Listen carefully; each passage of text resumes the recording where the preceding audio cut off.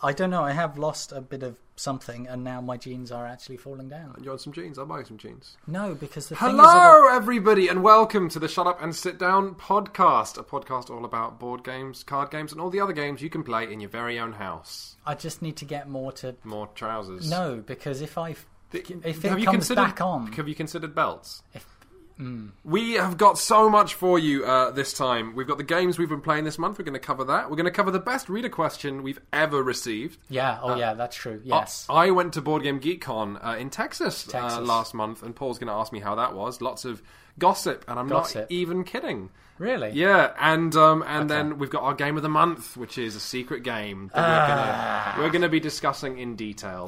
That Paul doesn't like very much. Well, hang on. Why are you grumpy, Paul? Look, it's fine. Why can't you have some fun? It's fine. We've got a list. We should go through the list. A little bit of fun. Before my jeans fall down. Okay. So we're standing to do this. We're standing. We do. A secret about the Shut Up and Sit Down podcast is we do stand. Really need. I can't stop fidgeting. That's okay. Well, it's like me last week. I was just gyrating my hips. So let's talk. Let's just go through some of the games we've been playing this month. And let's talk about... you did a solo review of Freedom while I was away, didn't you? I did, and I played that a bit more solo. And that's a thing that we want to touch on a little on this podcast, isn't it? Some solo play. Yeah, so why don't you quickly describe Freedom very quickly, because you just did your review and it was lovely and very serious. Thank you. Freedom is a game about trying to liberate slaves from plantations in the southern United States and get those people to Canada, and also try and abolish slavery generally by raising money and campaigning, and it's quite a desperate kind of game. Yeah, I'm just going to sort of let people peek behind the curtain. When I was in America, I received an email from Paul saying I'm trying to do this review. Is it okay if it has no jokes in it? Yeah. And I was like, no, but we worked our way around that. That was good. And the suggestions that you sent, and that the Board with Life people sent as well, all actually the joke at the beginning, full clarification, is a joke from the Board with Life guys who I was hanging out with. So thanks for that. You saved our skin.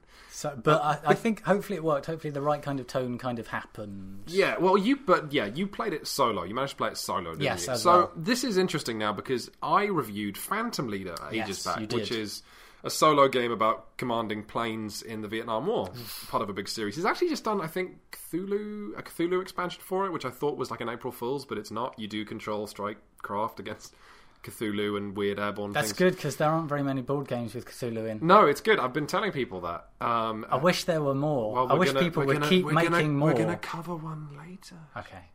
All right. No, but I in that review joked that why play a solo board game? Because you could just play a video game.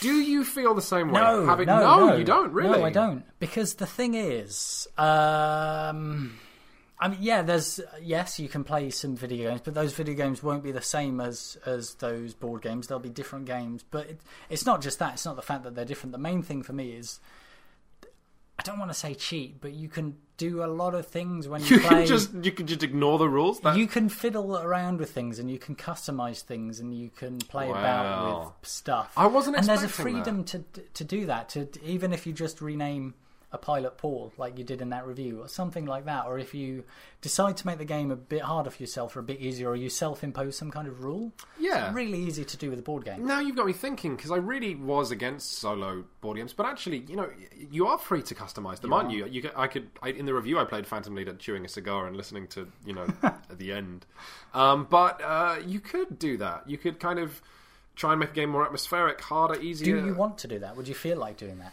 No, but it's about as good an argument as I've ever had for solo board games, is the mod kit nature of them. But yeah, for me, board games are so much about interacting with people at the table. That's the element of design that I thrill at, and you can hang out with your friends and you can put your work on a place that they want and watch them swear.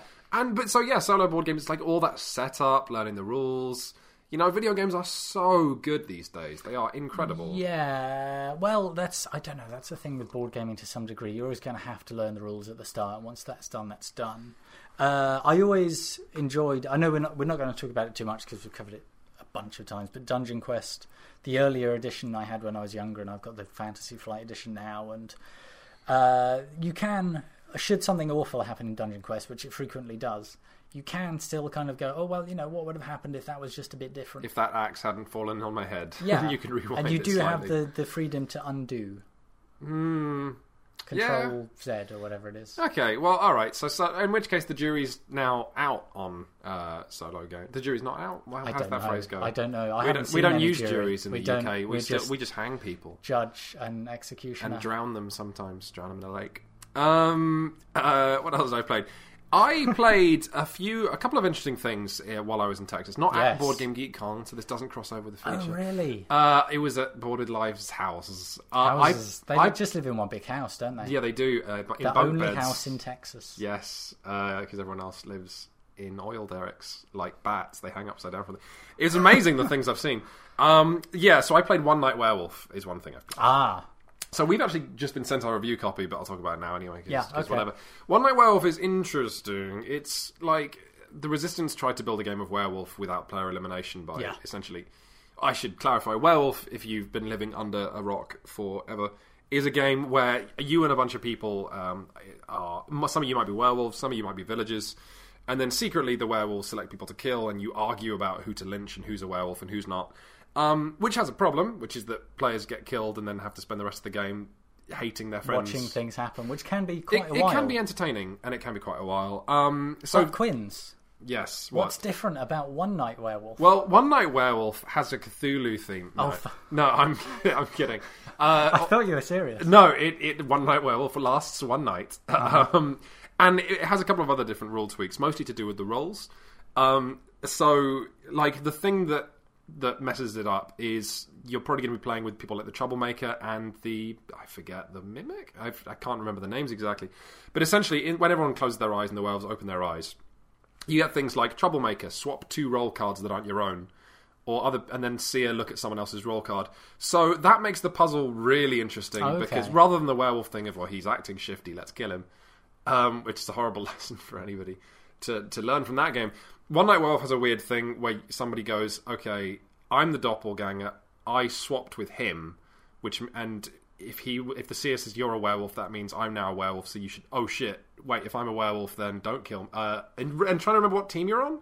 And when you throw in things like the Tanner who wants to die, or like the Masons who know who one another are, but then the Troublemaker swaps things, it's odd. And fundamentally, it's like the roles are all there to create an awesome round of werewolf, the kind of stuff that only would happen organically 1 in every 10 rounds in a regular game of werewolf. Instead, it's like all the roles are there, the puzzle's right there, go. And then as soon as that round's over, you reset and do it again. So that's great. Okay. It's just really strong, frankly. And you had a really good time. It was good. I think I enjoyed it more than regular werewolf, but it was just less exhausting and much more of a game. Because werewolf is like...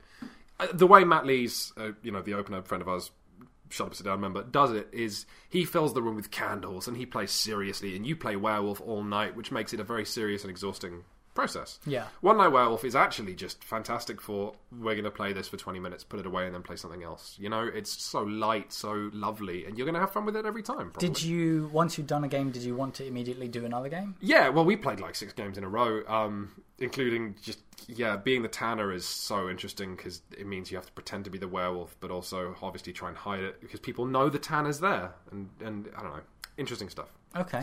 That sounds good. It was good. And then I'm going to quickly cover one other game I played, then we can go back to talking about a game. What was it? Coup. So Coup has been getting a lot... That was weird. Has been getting a lot of hype. Have you caught any of this? No, I feel really bad. No, I don't know. It's fine. It's okay. Coup is now being published by Indie Boards and Cards who make the Resistance. They've themed it in the world of the Resistance. It's a game they picked up from another designer. Okay. But it is... Well, you played Masquerade. Yes. So Masquerade, very good. Which is very good, from Bruno's Fiduti, is a game where everyone has a secret role in front of them, and then you swap them, and people can claim to be something, but they don't know what they are. It's almost like a sort of... a game of hidden roles, but where the roles are constantly changing in a kind of masked ball style. So and you try and manipulate that as much as you can. Yes, by doing things like having everyone believe you're the king, using the king's power to make loads of money, and then at the end revealing that you're actually the cheat to win early or something. Yeah. It's very clever. Coup is that you've got 2 roles in front of you who are characters you have influence with. You're trying to make enough money to knock out all the other characters by essentially not murdering them, but squandering their power. And Coup is a lot like Masquerade. You might claim, I'm the Duke, and then let's say I want to take 2 gold, which is foreign aid. You might say, I'm the Duke, I block that, or one of my characters is the Duke, then I have to go, and the whole rule that powers coup is essentially you've got these 2 cards in front of you. Those are basically your 2 lives. If you lose a life, you've lost half your power, you're halfway out of the game. If you lose the other one, you're just out. And coup's thing is that if you don't believe someone is something, you can call them on it. And if you call them on it, and you're right, they were lying, they lose half their life. They lose half their influence. And if you were wrong, you lose... Yes, you lose half your influence. So it's the funniest game in the world, because someone will be like, I'm the captain, I'm stealing from you. And you'll say, no, I've got a captain, I block you. And you're both just staring at each other. Probably neither of you have captains. And you've got this farcical exchange where neither of you are confident enough to essentially pull the trigger. But neither of you have to declare. You can say these roles, but you don't have to back them up. No, in no way. In one round, there are 5 characters. In one round the table, you might claim to have the Duke, the captain, the assassin, the other people. Wow. And so people know you're full of shit half the time, but don't know really what you've got. It's very funny, very tactical. I enjoyed it so much.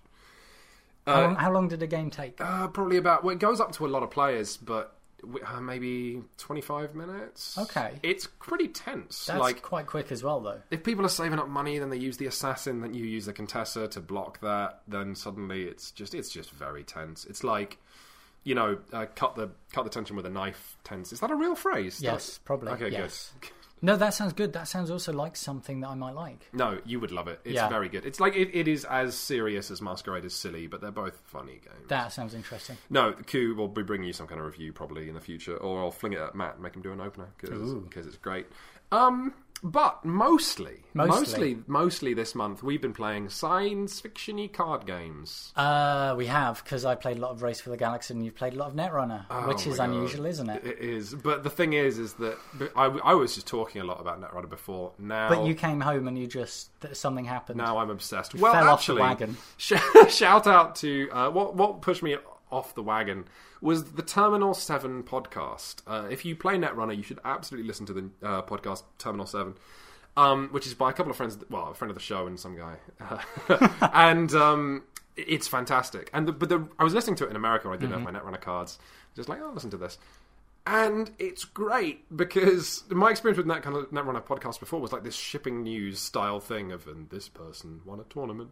Yes. With 1 times Katie Jones. And I went I did the worst thing. I went for a run with this podcast. Like, this will be good. And then I got about 10 feet and just dulcet tones wore me down. But no, Terminal 7 is fantastic because these are people who are good at the game and who understand it, but who know that it's a funny game and know that it's a game and are playing and they're just thrilling at all the systems and constructs and rules. And they're joking and talking about mistakes they've made, and that made me realise, oh god, no, my Netrunner's been going the wrong direction. I've been getting too competitive. Let's just play. And I got home and insisted to my friends, actually, no, here's what we're going to do. We're not going to build decks and show up and use them and have it all serious. We're going to show up on the day and build decks, and none of them will work, and we'll play. And it was awesome. Oh wow, it was so good. Netrunner's very good. So is this now a permanent thing, or are you going to play seriously and play casually? I actually don't think they're mutually exclusive because the great thing about Netrunner is that it's so based around hidden information. I mean, you've played it. Oh god, if you're not aware, people, Netrunner is a game. It's a collectible card game where one player is a corporation, one player is a hacker, and you're trying to hack in and steal things. But what's great about it is it's so based on bluffing. And yes. when you start getting into it, the game you play is you know enough of the cards. It's like, I can run on that safely because this guy is, he's a Haspiroid, and if I have clicks time, then I can just spend time to get through the ice. So I'll be safe. And it's about card knowledge. So actually, you can be playful and still do really well because, like, last night I met up with strangers to play, and I played a card called False Echoes, which is kind of rubbish. But everyone around the table was like, "What? Who plays with that? That's a crap card." And I was saying to them, "Okay, it's crap. I'm still going to use it now. I'm still going to beat you with it because you weren't expecting it." Yeah, which is awesome. The really interesting thing about the first few times that I played it, you've played it way more than I have. Yeah, but I've played it and I've enjoyed it. I think it's good. And even within, I think 2 or 3 games of playing it, there were all kinds of, there were card combinations that I spotted that I don't really know how good they are, but there was just things that I wanted to try. I thought, well, I can immediately see how this generates me a bunch of money, and then this Yeah. repeats a previous power, and then this allows me to do something. If I can get these in the right order. Yeah. then I will just hammer my opponent. And I don't really know if that's going to work or how often that's going to work, but it's a game of kind of tools, and you do feel like I want to try this combination. And it sounds like that's kind of a nice approach to have, to just throw everything in the pot and see how they fall out. Yeah, it's neat, and plus you don't really know how a deck's going to work until you take it to friends and it loses over and over again. But there is a funny thing, a playful thing to do with Netrunner, whereby I remember last night we were talking about a piece of ice, like a bullfrog. Yeah. And then people are like, just saying weird stuff like, if you bullfrog into a whirlpool. And then you see like all the Netrunner players take on a faraway look in their eyes and say like, Netrunner into a whirlpool, bullfrog into a whirlpool, into a Janus. And it's just... these are combinations that are so farcical you would never get them off. But just that the possibility is there. And that if you play, you're probably going to be able to do a combination of things that you couldn't do last game, because there's just so many weird bits and moving parts. Yeah. And it's so reactionary. But you've been playing a card game which is also sci-fi themed that is... is quite reactionary and colourful. You've been playing Race for the Galaxy. A lot, which is a game that we reviewed ages ago in our sci-fi special, which is kind of 2 years ago now. Jesus. Yeah, that's on Vimeo. We've done so many old, terrible episodes when we didn't know how to use cameras and mics. But if we can't use them on our new site because we're a company now and they have music we don't have the rights to. But if you go to our Vimeo page, you can still see them. You can indeed, but yes. It might be illegal, don't know. I don't know. We're trying to be careful and do things the right way, aren't we? And draw lines. We're trying to do things as right as we can do with no knowledge of international law. Hey. But go to our sci-fi special if you want to see our Race of the Galaxy review. But you've been playing so much. I've been playing a lot of it. We used to play a lot of it anyway, and we've always enjoyed it. And it's a game that we gave a very, very strong review to. Race for the Galaxy is, I think, it's 2 to 4 players, isn't it? And it's a game of basically building up a tableau of planets that all have special powers. Planets and ideas and individuals and robots. And robots and Galactic Studios. And the thing that I would always tell people about Race of the Galaxy is you draw a hand of cards, which are all these options out of a huge deck, which is really a galaxy. You know, this massive, massive deck of cards. Planets and asteroids. And every card is unique. And... but these cards are also your money, essentially. They are. So you put down something if you want to buy it, and then or invade it or whatever, and then you immediately discard all other the cards. Options. It's very much a game about making difficult choices all the time because of that, and it's also about, as I've discovered playing more now, because I've now won a game of Race for the Galaxy. Hooray! I can't remember whether we did that when I must have won like one game, but I've always been terrible at it. But I'm realising now how many, especially with the expansions tossed in, how many different combinations you can put together that bounce off each other or tick off each other. And I used to think like a score in the 20s was quite a good score. Is it not? No, because what people do is they get scores in the 40s and 50s and 60s where they put a tableau together where everything is they synergized. Chain things, and if you get a really efficient engine going that just pulls more cards out the deck, you pull more of the cards that you want out and you throw them down. That fact that everyone just draws a random hand of cards each time is so nice. Although I do like the hubris of Netrunner where Magic the Gathering is very much, you build a deck and you play with it and probably you beat people because it's a very good or very expensive deck. Whereas Netrunner has the lovely thing where someone will go, I've looked up this deck online, I'm going to beat the hell out of you with it. And you go, that's interesting because it's not people can trip themselves up by thinking they're prepared, which is almost as beautiful as Race for Galaxy's thing of nobody can be prepared, let's just go. Well, this is it. This is the thing. How much, when you play Netrunner, obviously you played it way more than me, how much do you feel that whatever the draw order is affects what you do? It's very... Because you know what's in your deck. Yes, it's very luck-based, but then you can do things to mitigate that. I would say Netrunner's about 30% deck construction, 40% how you play at the table, and then maybe 30% luck. Do you have a set plan when you sit down, or do you improvise based on what turns up? Oh, that's the beautiful... Well, it depends on the deck. Like, if you're going up against an opponent who... Like, for example, the Jinteki Corporation is a corporation that will essentially kill you if you're not careful. So you're going to have to play entirely differently. You're going to have...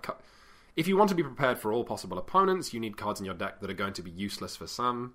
Like, there's just one set of Plascrete Carapace, which is like super cool cyberpunk body armor, that might just sit in my character's cupboard or mail order catalogue for the whole game and not be bought because it's irrelevant. But it has to be there. Do you feel disappointed when you've put specific things in your deck and you never get to use them? No, because if in that one game in 10... where you pull out a Foxfire or something, which is just an absurd Seeker virus which flies off from the corporation and blows up something. And you're not going to use that 9 times out of 10, but in the 10th game where you do it and the runner's just like, what? You're going to play what? Nobody plays with that card. And you go, no, I do. And it's just ruined you. It's beautiful. It's nice. It could be frustrating, I think. But I think there's a trap whereby if you built a deck and you played with it and then took it home because there was one thing that didn't work and change it, and then you play a game and you lose and you change that one thing, that you're never going to make a deck that works because...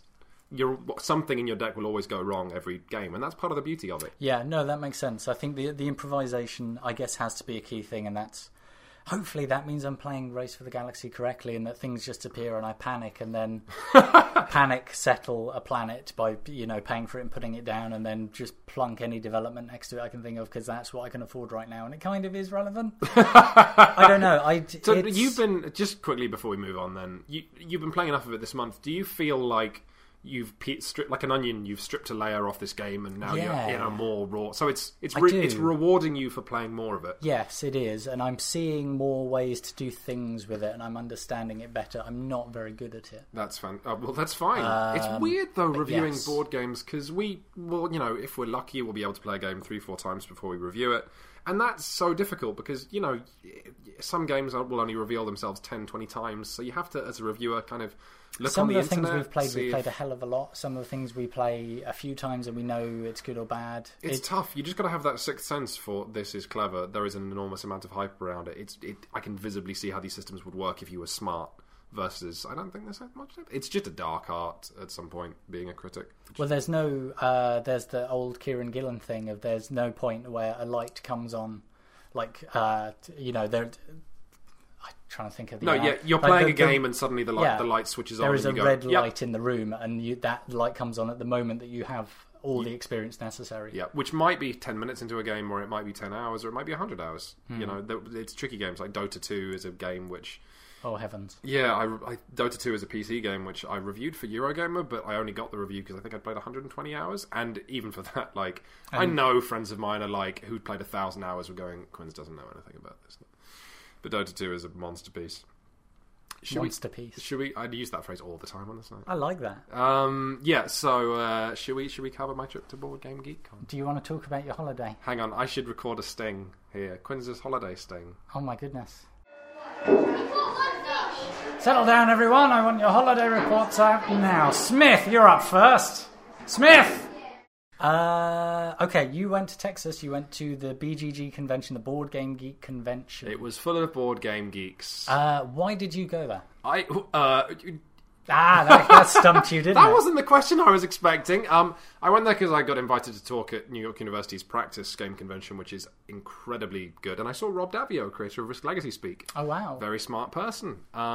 And I also... I just want to talk about that now. And the unbelievable talk I saw about a couple of people heavily involved in the Nordic LARP scene, live-action role-playing. No, I know. What? Hang on. This isn't a thing that you told me about before. Wait, the Nordic LARP thing? Any of this? Oh, well, it was just the most beautiful talk. They talked entirely about doing the Battlestar Galactica LARP, which they did in a ship, a real-life ship. And it's now coming to America. Americans are trying to recreate all the work that they did. And it was just the most fascinating thing in the world. They did things like... they had characters dressed in red, and the rule was the players going into it were told, if you see a character dressed in red, your character can't see them. You can, but your character can't. To recreate that Battlestar Galactica thing of the... I can't remember her name. Number 6. Number 6 in Gaius Baltar's head. So, characters might not see... For the whole first day role-playing, you might not see someone in red, and then this woman wearing a red jacket shows up and just starts talking to the Admiral you're talking to, and you just have to be like, Admiral, can you hear me? Which is just marvellous. And the thing that they even did... They had 2 friends who were twins and dressed them both up in red. So in the final day, where the ship had been divided into people who were trying to steal the ship and then the loyal crew or whatever, they had one of them in each section of the ship. And so the players would end up doing things like talking to each other and going, oh yeah, I saw that weird red guy. And then, no, he was in my section of the ship. You can't have done that. And players thinking they're going mad. Tons of beautiful stuff. But yeah, no, that was just the most amazing. That was the most amazing talk. And we're going to cover the Nordic LARP scene next year on Shut Up and Sit Down because it's one of the most interesting things happening in gaming. I'm going to send Brendan. It's going to be awesome. No. Never seen again. Yeah. But for now, just if you're interested in Nordic LARP, for the love of God, look it up because it's just fascinating. I was going to say, there's not any possibility that talk is anywhere online. Apparently, Praxis will be putting stuff online, but I don't know if that'll just be New York University's. Okay. For New York University. Because that could be interesting for people to grab. And just to explain to people, Nordic LARP is live-action roleplay with a focus on essentially more talking and acting and actually stories as opposed to the American LARP of heavily mechanic-driven stuff. And that leads to just the LARP that people were telling me about is essentially it was like the gay scene in New York in the 70s or 80s. I'm going to get this wrong, so I don't... Or 60s. I literally have no idea, which is awful. But the thing they did, 3 days of LARPing. Each day is a Thanksgiving. The Thanksgivings were in, like, for example, 78, 79, and 80. So you'd see people and then essentially go away, and the next day you came back to LARP. Your character hadn't seen anyone for a year. And then you could do things like, essentially, HIV has afflicting certain people of the group who do not come back the next year. Wow. Yeah, it's just like, holy shit, that's the most incredible thing ever. Anyway, so that's Nordic LARP. As opposed to they were joking how like that lightning bolt clip on YouTube has done more damage to the perception of LARP than anything that they could repair. But yeah, so anyway, I saw that. And then I was in America, so I went to BGG Con, and it was nice. Okay. And I got to meet Board with Life, who are great, incredible people, and I just play all kinds of things. Okay, so that leads me to ask, like, you wrote, everyone should check the site for a post that Quinn's wrote, which is 3 games that really, really appeal to you. From Board Game Geek Con, yeah. So I don't want to... What were they quickly? Rampage, which is, again, being a big monster and blowing on the board. Tashkalar, which is by Vlada Vatil, who is our favourite designer, Czech gentleman. The abstract game, wonderful. And Quantum, which we'll be reviewing soon. Eric Zimmerman's game of rolling dice and taking names in space. But... Yeah. Did you play anything else that was particularly interesting or unusual? Well, I've played... Or that you really liked? I managed to play Mush Mush, which was farcical, which is the sequel to Snowtails. It's like a limited print run. Basically, I'm going to talk about it as if I was talking about Snowtails. This is a Scottish, I think, UK, but anyway, set of designers who made a game about essentially husky sled racing.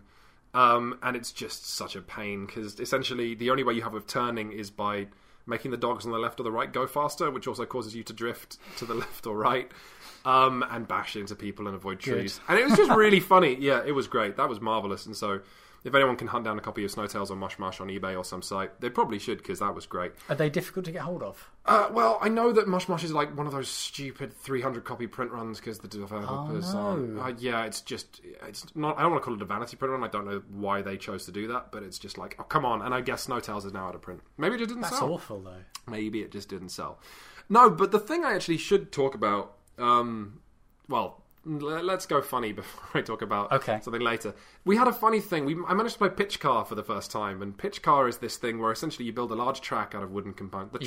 The track is about a hand width wide, a big hand. Yeah, we'll spread your finger and thumb a little bit, and then you'll be at the. Oops! I've hit the door with my with your enormous hand.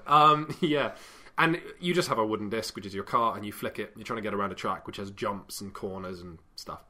And I was playing with the Board Game Life guys, and it was great. Board with Life guys. And then people started coming by one after another because Pitch Car's really popular. And first off, it was a man saying, well, you can't do that thing, because Donald was trying to flick a disc between one layer of the track to another to essentially cut a corner. Like it was Mario Kart, and he was having fun. It wasn't very effective. And then this man comes over and he's like, oh, you can't really do that. And then we got more and more of an audience, and then eventually by the end we just wanted the game to be over because there was like a 9-year-old kid going, oh no, your car ended up upside down after that flick. That means you have to miss your next 2 turns. It's just like, I will kill you. But Pitch Car was good. Shut up, sit down, fans of Pitch Car, basically. But the thing I want to talk about is we went to essentially a party, and I might pronounce his name wrong, but Colby Dow was there. Dow, it's written Douch, but I don't know how it's spelled. I don't know. I know who you mean. Good, because he's awesome. He's a wonderful man and looks like Elijah Wood. I wish I wasn't expecting. Young and handsome and fresh face. Gorgeous. Holy God. Bright eyes in his pictures. Enormous eyes. Anyway, hairy feet. Hairy feet, yeah. What's up? Yeah. Tiny. That was a reference to popular Lord of the Rings movie, Lord of the Rings, The Fellowship of the Ring. Yes. Was it not? Yeah, so we went to a party, and the sculptor for Mice and Mystics was the guy hosting it. And that was beautiful because I got to see how people sculpt out of resin. Have we played Mice and Mystics? We haven't, no. Sorry, we should, because the miniatures are great. And it was funny because actually the sculpts lose so much detail in the miniature making process. So Yeah, it was amazing yeah. seeing the raw things. But Colby was there, and Colby was demoing Dead of Winter, which is this. I've talked about this in the Games News briefly. Yes, you Plaid Hat have announced multiple games in the Crossroads series, which is essentially sort of like semi-cooperative, people working together, but tricky psychological nonsense that's happening. And yeah, so hang on, I'm just going to check we're still recording. It's very exciting. So tricky psychological nonsense. We are. It's fine. And Dead of Winter is the sort of cold zombie one. And it was very cool to see that. It was a prototype, but the people who were playing were having a lot of fun with it. And just really weird, interesting stuff. Very much like sort of in the Archipelago vein. You're working together, but you have your own objective, and one of you might just want everyone to fail. But unlike Archipelago, there were lots of features I could talk about as far as running a zombie camp goes. Lots of different scenarios. Yeah. A cool deck of what's called Crossroads cards, where on your turn, the player to your left will hold a card, and which might have a triggering thing, like if you have the dog in the gas station, you draw a card and this happens. So like that character you picked who's a Vietnam veteran might hear a gunshot while he's at the police station and suddenly have a flashback. And then your character will go stop, and your turn takes on this massive story-driven thing, and you're going to have to make a decision. Does your character kill himself, or does he go and start shooting up other people in the location? Where does this kind of story come from? Is it something it's a deck that you of improvised? it's a huge deck of. Well, you're sending characters to different locations and looking for things. Yeah. But there's a huge deck of story cards which players draw, and you may or may not trigger them on your turn. Mm-hmm. So that character of yours who's a mother might see their child, and then you might lose her because she's off protecting the school for the rest of the game, or maybe she burns down the school, meaning none of us can look in the school for anything for the rest of the game. Wow. Yeah, really unexpected handbrake turns in what would otherwise... And these are all narrative twists that kind of come out of this deck. a massive deck of cards, huge, which was really exciting. And Archipelago, of course, doesn't have that. The story comes from the players. You know what that kind of reminds me of? What's that? The storytelling map-making game that we looked at a little while ago. Oh, what? Which I've now forgotten the name of. With the seasons and the frost giant. Yeah. A Quiet Year. Yeah, by Joe McDonough. Yes, it reminds me of pulling drawing stuff out. cards and asking you questions. Yeah, not dissimilar. Although less open-ended, kind of encouraging the players to figure, but just very much here's what's happened. But that's interesting. Did you like it being less open-ended? Well, I didn't play it. I was watching it being played. But one thing that did happen that I found really interesting is so players all have these secret objectives, which might be hoard all the food or make sure players fail the game. But you can vote to exile people at any point. And this is great. So, like, if Paul's being really difficult, maybe you're being difficult because you need to stockpile guns, whatever. That sounds like me. Yeah, and so you're not that interested in the colony because you have a really difficult objective. And we think, oh no, he wants us to fail. Let's vote to exile him. We all vote. You get thrown out. You then can't enter the section of the board which is like our camp, and you have to orbit. Your characters have to orbit the board looking for food for themselves and stuff for the rest of the game. Very difficult. But also, when you get thrown out, you get dealt a new objective, which is an exiled objective. And that's going to be different depending... So you've ignored your stockpiling guns thing. And that's going to be different depending on whether you really were the betrayer or whether you weren't. So essentially, like, if you weren't the betrayer, you draw your exiled objectives, and maybe it's like, they threw you out, you're going to get your revenge now because that was unfair and you're going to burn them down. Or, if you were the betrayer, maybe it's that, or maybe it's something like... You've seen the error of your ways, it's cold out here, now you want to protect them, and you spend the rest of the game having... Your new objective is to build barricades around the central location. Wow. But there's, again, a huge deck of these... Of possibilities. Yeah, and so basically the game's just... And the characters you play with are going to be different. So much variety in that box. I'm so excited for it to come out next year. So that's Dead of Winter from Plaid Hat, and that was definitely a highlight. That does sound unusual. Seeing a prototype being played... Yeah, and plus, they were talking about how they're going to do... essentially voting for the new settings, so it's not going to be zombies, it's hopefully going to be something more interesting. But the ideas they've got for the new Crossroads games that will come out in the future are wonderful. Colby was telling me a couple of them, and I don't think I should spoil them, so yeah, let's move on. Rude. Yeah, rude. Any other particularly exciting or very memorable Texas experiences? The weirdest thing about Board Game Geek Con was they had all these physical games like Crokinole and other things, but also stuff people had made in their garage, and often with no manuals. So when you're walking between the room where the publishers are and the room where you play games, there was like you'd pass these things which look like sort of wooden construction set, like a ball hanging from a string, spray painted, and it was like, I was joking with Mike, our programmer, that it's like this is, some of these just look like the constructs of man. like I've figured it out. Come and look in my garage. Do you see the ball? And it swings. And these are all like jury rigged, custom-made Yeah, guy's idea yes. for a game. Yeah, but like physical games involving bricks or magnets or like using strings to flick discs. But when there's no manual, and some of these didn't look like games at all, even though they were, it does just look like a hobo has cobbled together something. And on a meth binge, and that was a highlight of the trip. Just looking at these because they were fun. They were all fun, but it was just laughing at how they looked like. The last thing I'll cover then is that I also played Dungeon Fighter. Oh right. And Dungeon Fighter was pretty funny. Dungeon Fighter is a game I've wanted to try for a while. Gently disappointed by it, but only because I expected it to be incredible. This is a physical game where you're all heroes running into a dungeon, and there's a big sort of dartboard thing flat on the table. Yeah. And you, on your turn, you can bounce a dice onto this dartboard, and that's how much damage you deal to the monster. But you have to bounce the dice. The dice basically has to hit the table, then essentially roll onto the dartboard. But then you get weapons, which are things like do it with your eyes closed. Oh, you're fighting a Medusa, you have to throw the dice from under the table. I had a Sword of Friendship, which was where I couldn't throw the dice myself. I had to put them in my hand, and then Mike was throwing them, was gripping my arm and throwing them. Oh my goodness! But then you do things like if you're fighting, like we fought, I can't even remember, a skeleton or something, where we had to throw dice under our legs. But this sounds brilliant. Well, we've enjoyed Catacombs, we've enjoyed Cube Quest. Yes. This sounds very much like it. Yeah, well, that's what I thought, because physical games have always been a hit for us. But the truth was, it was just kind of so much of it, like 70. Like, it's funny when you have the item or the monster that makes it ridiculous, but then so many other monsters are normal, so many other weapons and items are normal, and it's like 70% of that game is just trying to roll a dice onto a crosshairs. You would like it to be a bit more silly, maybe? Yeah, I would, and I guess you could do that by culling the monster decks to only leave the funny ones in, or maybe, I know they're planning 4 expansions, each themed around a different element. So maybe with them it'll become absurd, or maybe they'll do the wrong thing and make it kind of more tactical with more decisions for the party to make. It was interesting, and I would still potentially buy it just for the possibility that your friend is trying to throw there's a dice in your hand, and your friend is trying to grip your arm and get it onto the table, but you're both under the table. So if you did buy it and had it, you would do the kind of the deck culling thing, I guess. Yeah, and pull out the boring monsters, and pulling out the boring items, and just... You see, this goes back to me just saying, customise your board games. Hey, I'm all for customising board games. I'm just saying, don't do it by yourself, drunk, alone. I could play that probably by myself. Paul, Paul, are you under the table again? Type thing. Yeah, I'm not even joking. What's next? Did get a game of Two Rooms and a Boom in, which was great because the designers were there, and I met them and they were lovely. Very grateful for... It's done very well on Kickstarter. It has, which is awesome. I'm so glad to see them doing well. And they were there and they were playing a game, and they pulled out loads of rolls, and that was funny for a couple of reasons. The first of which was Colby played, and Colby got the mime who can't speak. So it's like, Colby, come and play this game. Have you heard of it? It's called Two Rooms and a Boom. Okay, you can't speak for 15 minutes. And he was just like sat in the corner. That was funny.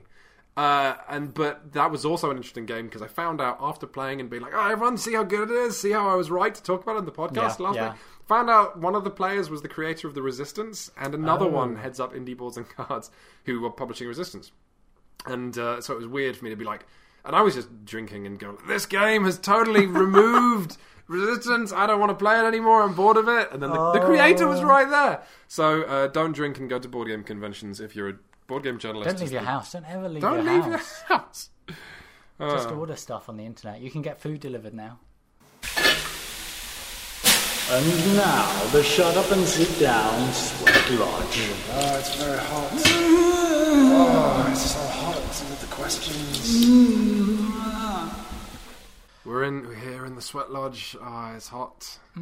There's only one question in the Sweat Lodge this week, because usually we ask, and I'm starting to feel bad that every 3 weeks we get 100 questions and we answer. We get a load of them, and then we finish, and then they just keep coming. Yeah, so days. So we're going to pick the best one we received last week that we didn't answer because it came in too late. And I really like this one. Yeah, I know, this is awesome. So Matthew Cox asks if you could.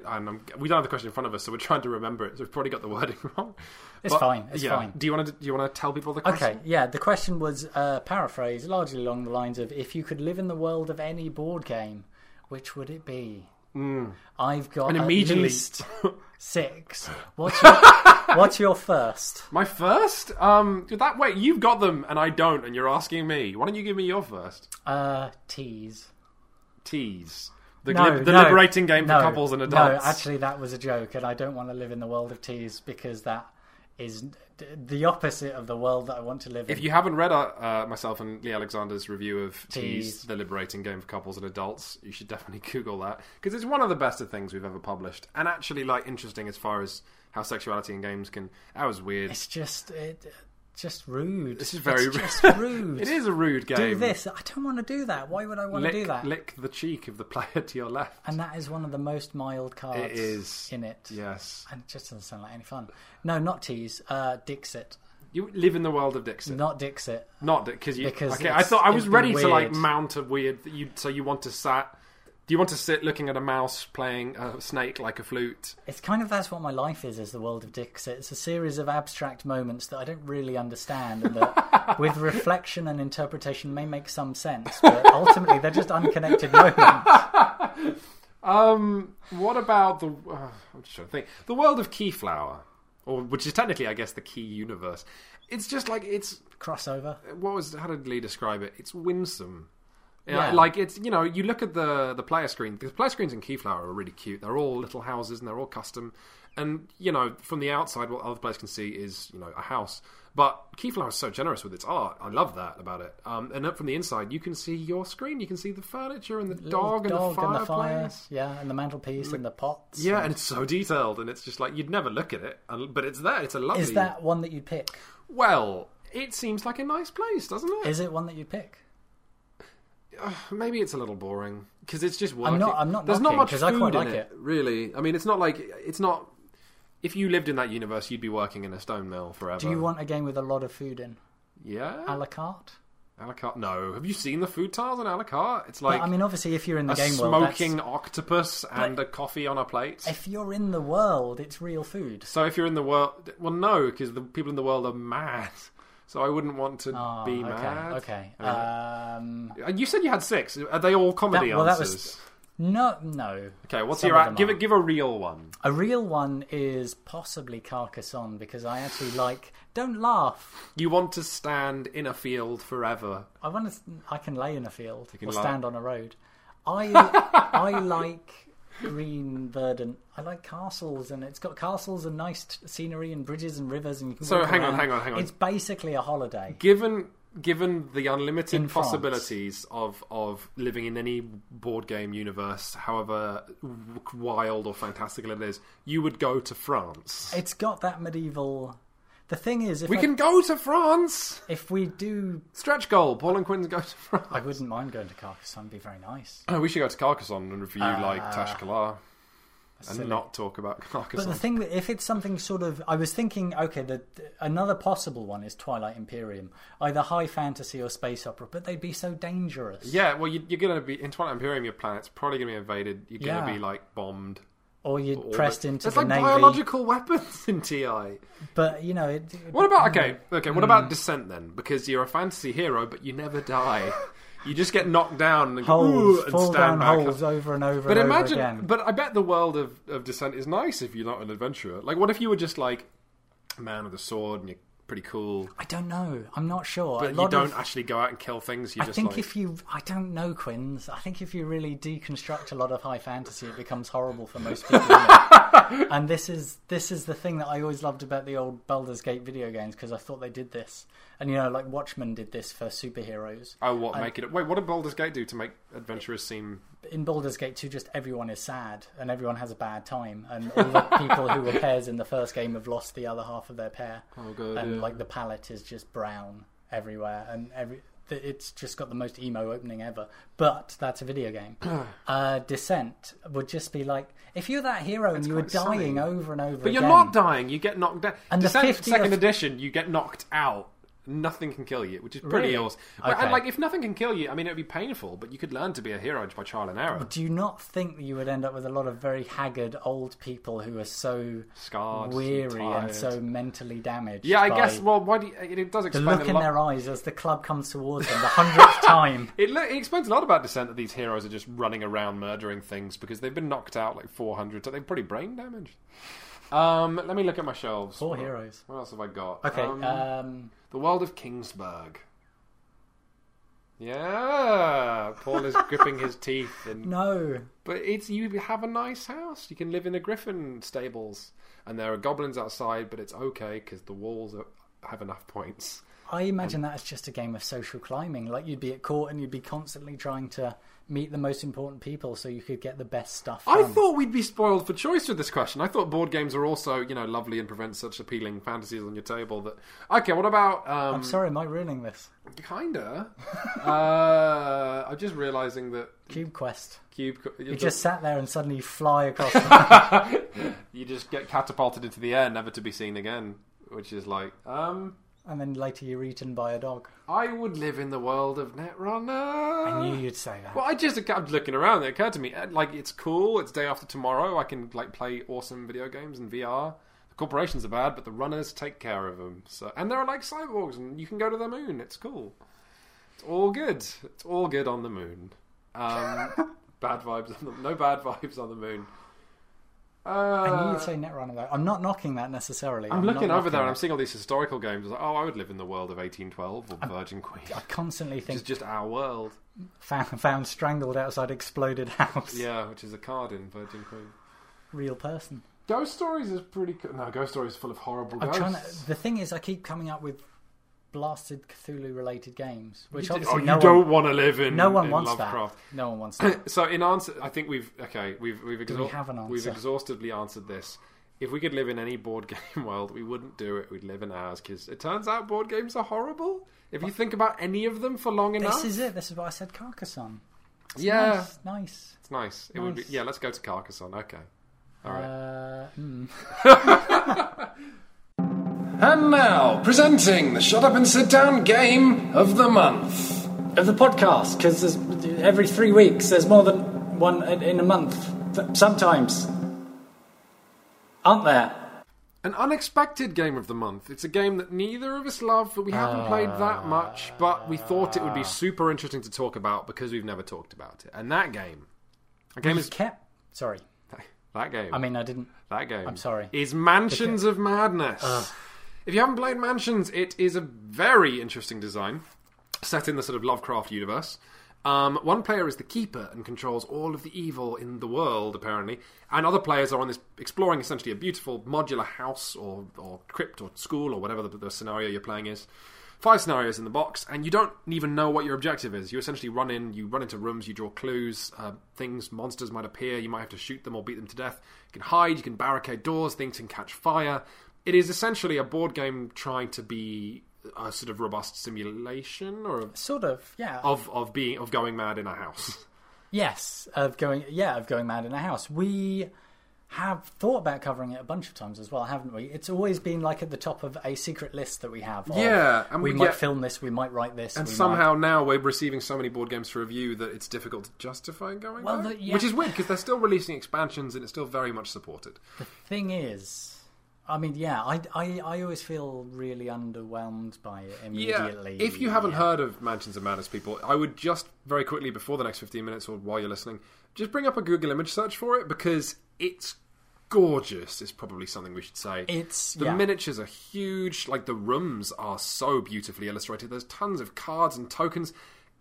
Oh god, I'm remembering all the stuff in it now. It's kind of not atypical. It is almost like the Fantasy Flight flagship game. Fantasy Flight being this publisher who generally go all out on putting lots of stuff in the box and making it expensive stuff and very good quality stuff. And then the game itself is wild and tells a story, usually. Yes, which is also a common thing with fantasy. Not always, but yes, very often. And so, of course, the story they're telling here is present. But the thing that they did do, which isn't necessarily in character for them, is absolute mad experimentation. I think they really were trying to do something very special with this. And the thing that I've just remembered in it are the puzzles. Yes. So if your investigator is trying to pick a lock, or rewire a cable, or figure out a secret rune thing, you're given a puzzle, which is might be a sliding block puzzle or a flip tiles puzzle made out of these tiles, or something you rotate. Real physical thing in front of you, and then you have 30 seconds or whatever, and your character's intelligence determines how many moves you can do. And then once you're done, you cover it with a piece of paper. And so characters on later turns who might be smarter or you can just stay there can try and do it, which is really cool when you're doing it at the table. It's like a Space Cadet style minigame. Yeah, really. but if you've got an Axeman literally running down the corridor towards you and you're trying to turn on the lights. Oh god, no, I'm too stupid to rewire the lights. I'm going to hide in this box.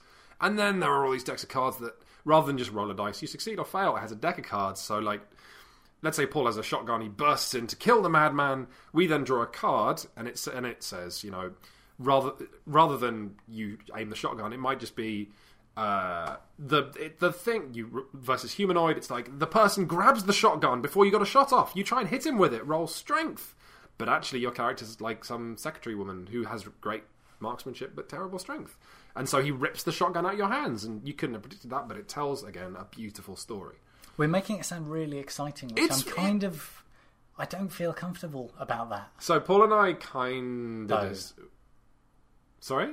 Though. I was just yeah. There was a comma, but the comma was really big. It was like a huge... Like the ink fell over. Sorry. Paul and I feel differently because of one big bone of contention, which I used to feel the same way as Paul, now I've come around.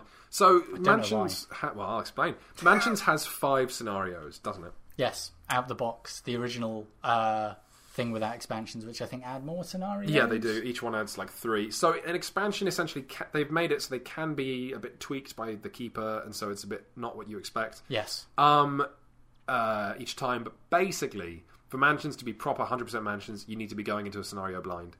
And okay, well now you explain. You don't think this is good value for money? I don't really, because Mansions of Madness comes with a whole bunch of miniatures, and it comes. Good miniatures, good quality miniatures. Comes with a whole bunch of large board sections. A lot of them quite, unique. You're playing one of those scenarios. You have to get the stuff out for that scenario. Yeah, the setup for this game is 40 minutes, maybe? Oh yeah, well that's a separate thing, which is interesting. The keeper, who is playing everything else in the game except for all the player characters, has to prepare the board beforehand and. Make sure tokens down. Every item is in the right place. Make sure everything's in the right place. All these tiny cards. Decks are sorted because there are lots of decks associated with particular actions or places, and they have to be prepared. And all that is one scenario, and then you might have a whole bunch of different stuff that you use for a completely different scenario, which explains why it's a big kind of expensive box of things because you've got so many unique parts. It's very much a sort of not a prestige project, but it's just it is a bit. It's an absurd thing. Like Fantasy Flight can do it because they're so important. But if you came to me and you'd never published a board game and said this is the board game I'm going to make, and I looked at the components and the design of it, I would say you're mad. Make one thing that works. But Fantasy Flight have the money and the freedom, the audience, the creative freedom, and the audience. Yeah, good point. To be able to do that. The thing is, it's just there's 5 of these scenarios. I've played a couple of them more than once. There is an element of difference when you play it a second time. Yeah, and it's less good. I mean, we can say that, right? Yeah, well, I think so. I think that once you've played it, even though if you play it again and a few things are different, it's not going to be different enough. Yeah, and this is the Achilles heel of Mansions. It's so based around discovery as opposed to... Well, there's a couple of things. So, first off, I'm just going to I've been thinking about this, and I'm going to kind of rebuke it, because first off, it's not 5 scenarios necessarily. If you own the game, it's maybe 10. Because what you could do if your friends are gamers is you can play each scenario for the first time as the investigator. Mm-hmm. So it's a mystery for you. And then if you've got enough friends, you can play it a second time as the keeper. And you get to be in control of all those moving parts. And if you have enough games, a big enough pool, and your friends are comfortable with being the keeper, then you could do that. So potentially. Maybe it's 10. So maybe you'll probably get more than 5 plays at least. Maybe. And, obviously you can play it more times. But the thing that really got to me is, I always tell people at Twilight Imperium, you might get it to the table. Twilight Imperium is this huge, absurd space opera game that we love. Massive space opera thing that takes all afternoon, all day. All day, yeah. And we love it. And you only get it to the table maybe once a year. But that's okay, because it's such an event. And it's such an event for so many people. It's just...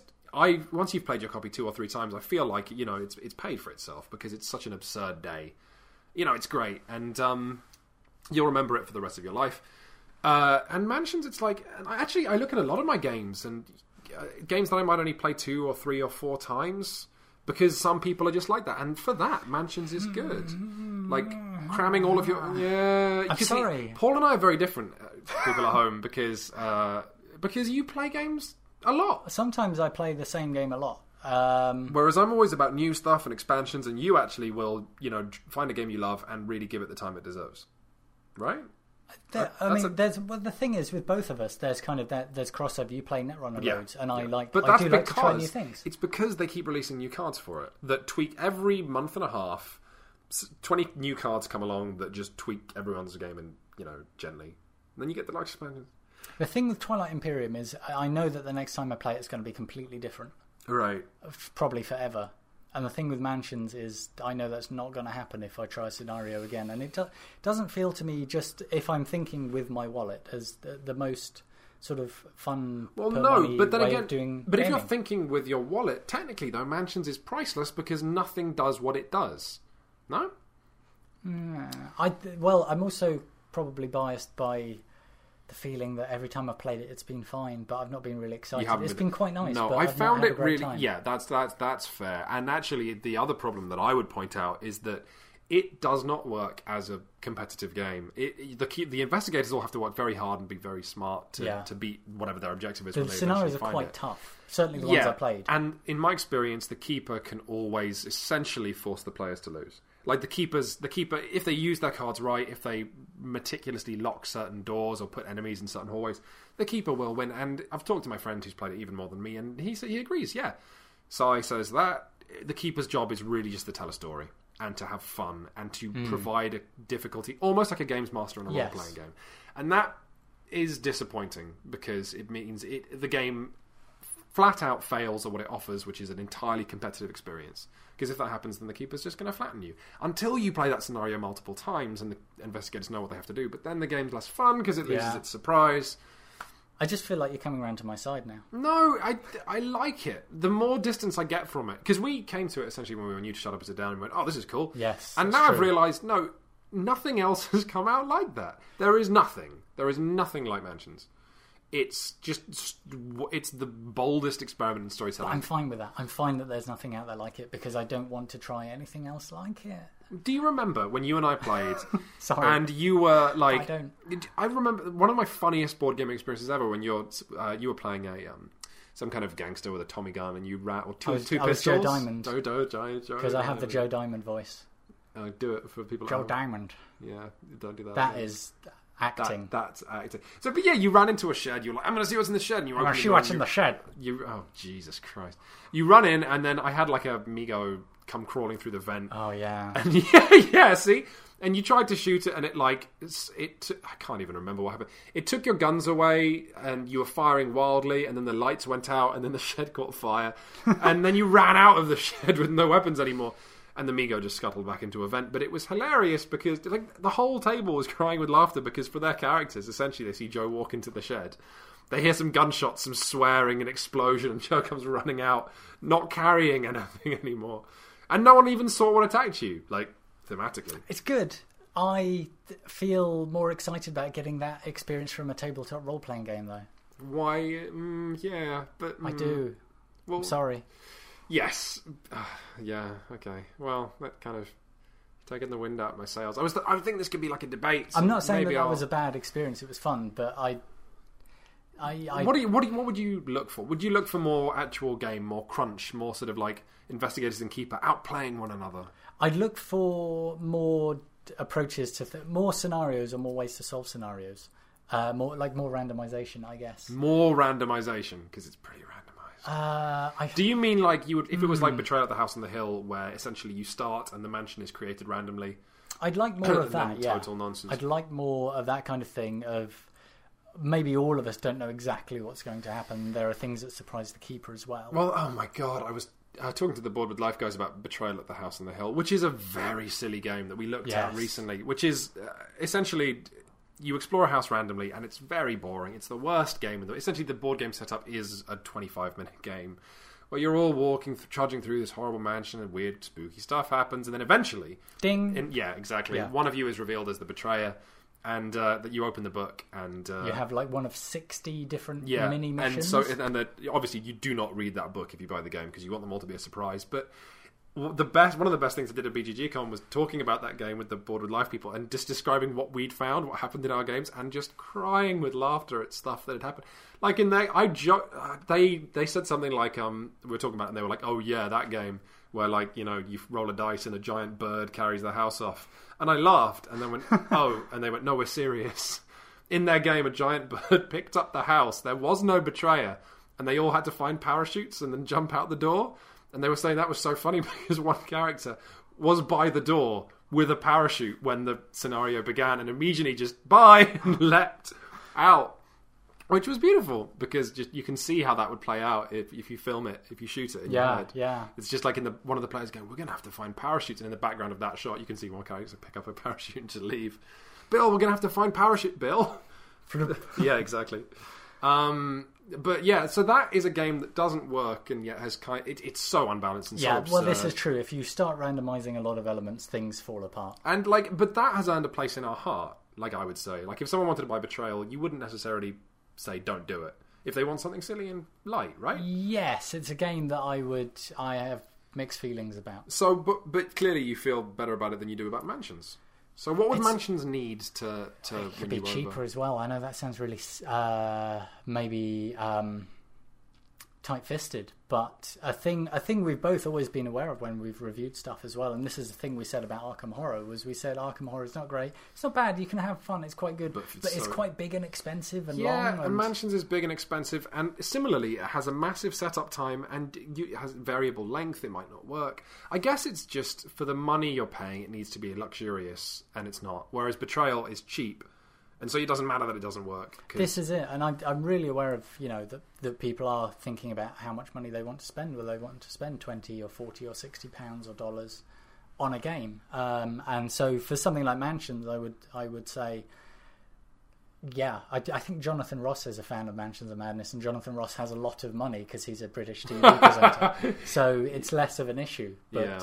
I very much accept that everyone in the world might walk into a shop with a certain amount of money to spend, and I'd not say go to M under the library sort of stuff by.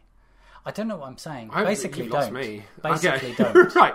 Yeah, I guess it's like, buy Mansions of Madness is this sort of like absurd luxury product that doesn't quite work, like a Bugatti Veyron or something, where it's just. And so if you have the money and board games for you are a luxury, then it's a cool thing to own if you have the space in your house. But if board games for you are a hobby and a passion and you make it work even though you don't have that much money to spend, then Mansions is a terrible thing to buy. You know what? This is a really weird analogy, yeah. But what it reminds me of is kind of people who buy tanks that have been decommissioned because they're really expensive to run and they're like the you mean fuel, real tanks? Yeah, fuel consumption. Like, I'll buy an armoured car. That'll be fun. What does it do? Does 4 miles to the gallon. Great. But if you're that kind of person and you want to have an armoured car and put your friends in it, and they go, "Oh, it's quite cold." No. This is totally unfair because Mansions is like a cool creative experiment. Like it does so much it doesn't have to do. It pushes the boundaries of like. Just tons of stuff. Drawing cards for like critical wounds, players going mad and killing themselves or killing each other. I think you could put all those into another game. You could, but other games aren't doing that, It's just Mansions that's doing it, and therefore it deserves the kudos for doing it. When I played, I was able to have it so it's the keeper. They turned out the investigators had to get like a crystal skull out of the house, or a skull. I think it was just a regular skull. And I could have essentially beaten them, but I didn't. I let them think they were just going to win, and they were running and the corridor was on fire, and at the last second I had a character go mad, and essentially as the one character's like, let's go to the front door, and all this just in the final turn of the game, that his friend, another player, turns and locks the front door. And then they had like a fight in a flaming room, and they died and choked to death, and it was beautiful. It's interesting, although it feels a little manufactured that you did it that way to me. Well, no, it is but it's got that in common with role playing. The Games Masters manufacture drama. I suppose so. I mean, I don't know. As a Games Master, you've Games Mastered. How many times where have the players like when you're rolling your dice behind the screen, the players should have died and you didn't? Not that often. I like it. I like being surprised as a games master. I like not knowing everything that's going to happen. But whereas the keeper, you do know what's going to happen entirely. You know a lot more, don't you? Yeah, I suppose you don't know if a character's going to break his leg or not. So yeah, man. I mean, I still respect you as a person. I want you to know that. Okay. But I don't know where you're that. coming from on this. Okay, wow, that was brutal. No, it's not brutal. It was nice. It's not brutal. And on that bombshell. It's not brutal. I'm not being brutal. Not, yeah, that's I don't want the podcast to end with people going away thinking I'm a brutal person. That's what you said last night, and I'm still, the bruises are, God. What the question? What board game universe do you want to? I don't want to live in this universe anymore. So really? I'll just go to anyone. I don't care. The Masquerade universe. No, that'd be complicated. I was thinking about Citadels, and that'll also be complicated. We're looking around the room again, ladies and gentlemen. Maybe you need a holiday. Maybe you need to go to the cave and just take some photos and bring a sandwich.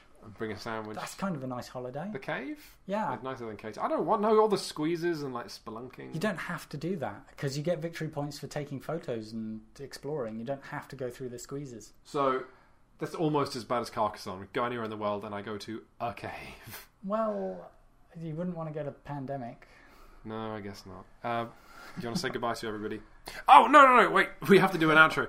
We've kind of, because everybody, we asked you to review the podcast the other week, and we just exploded up the charts. Yes, thank you. That did so well. We went way up the podcast charts. We got loads of, hopefully new recommendations, hits. On iTunes, yeah. So if you have access to iTunes, or you're listening to this on an iDevice, please do review the podcast, and yeah, you'll push us up above Gardener's Question Time again. Wow. Which would be nice. Yes, it really makes a big difference when people review us, when they share us, when they pop us on Reddit.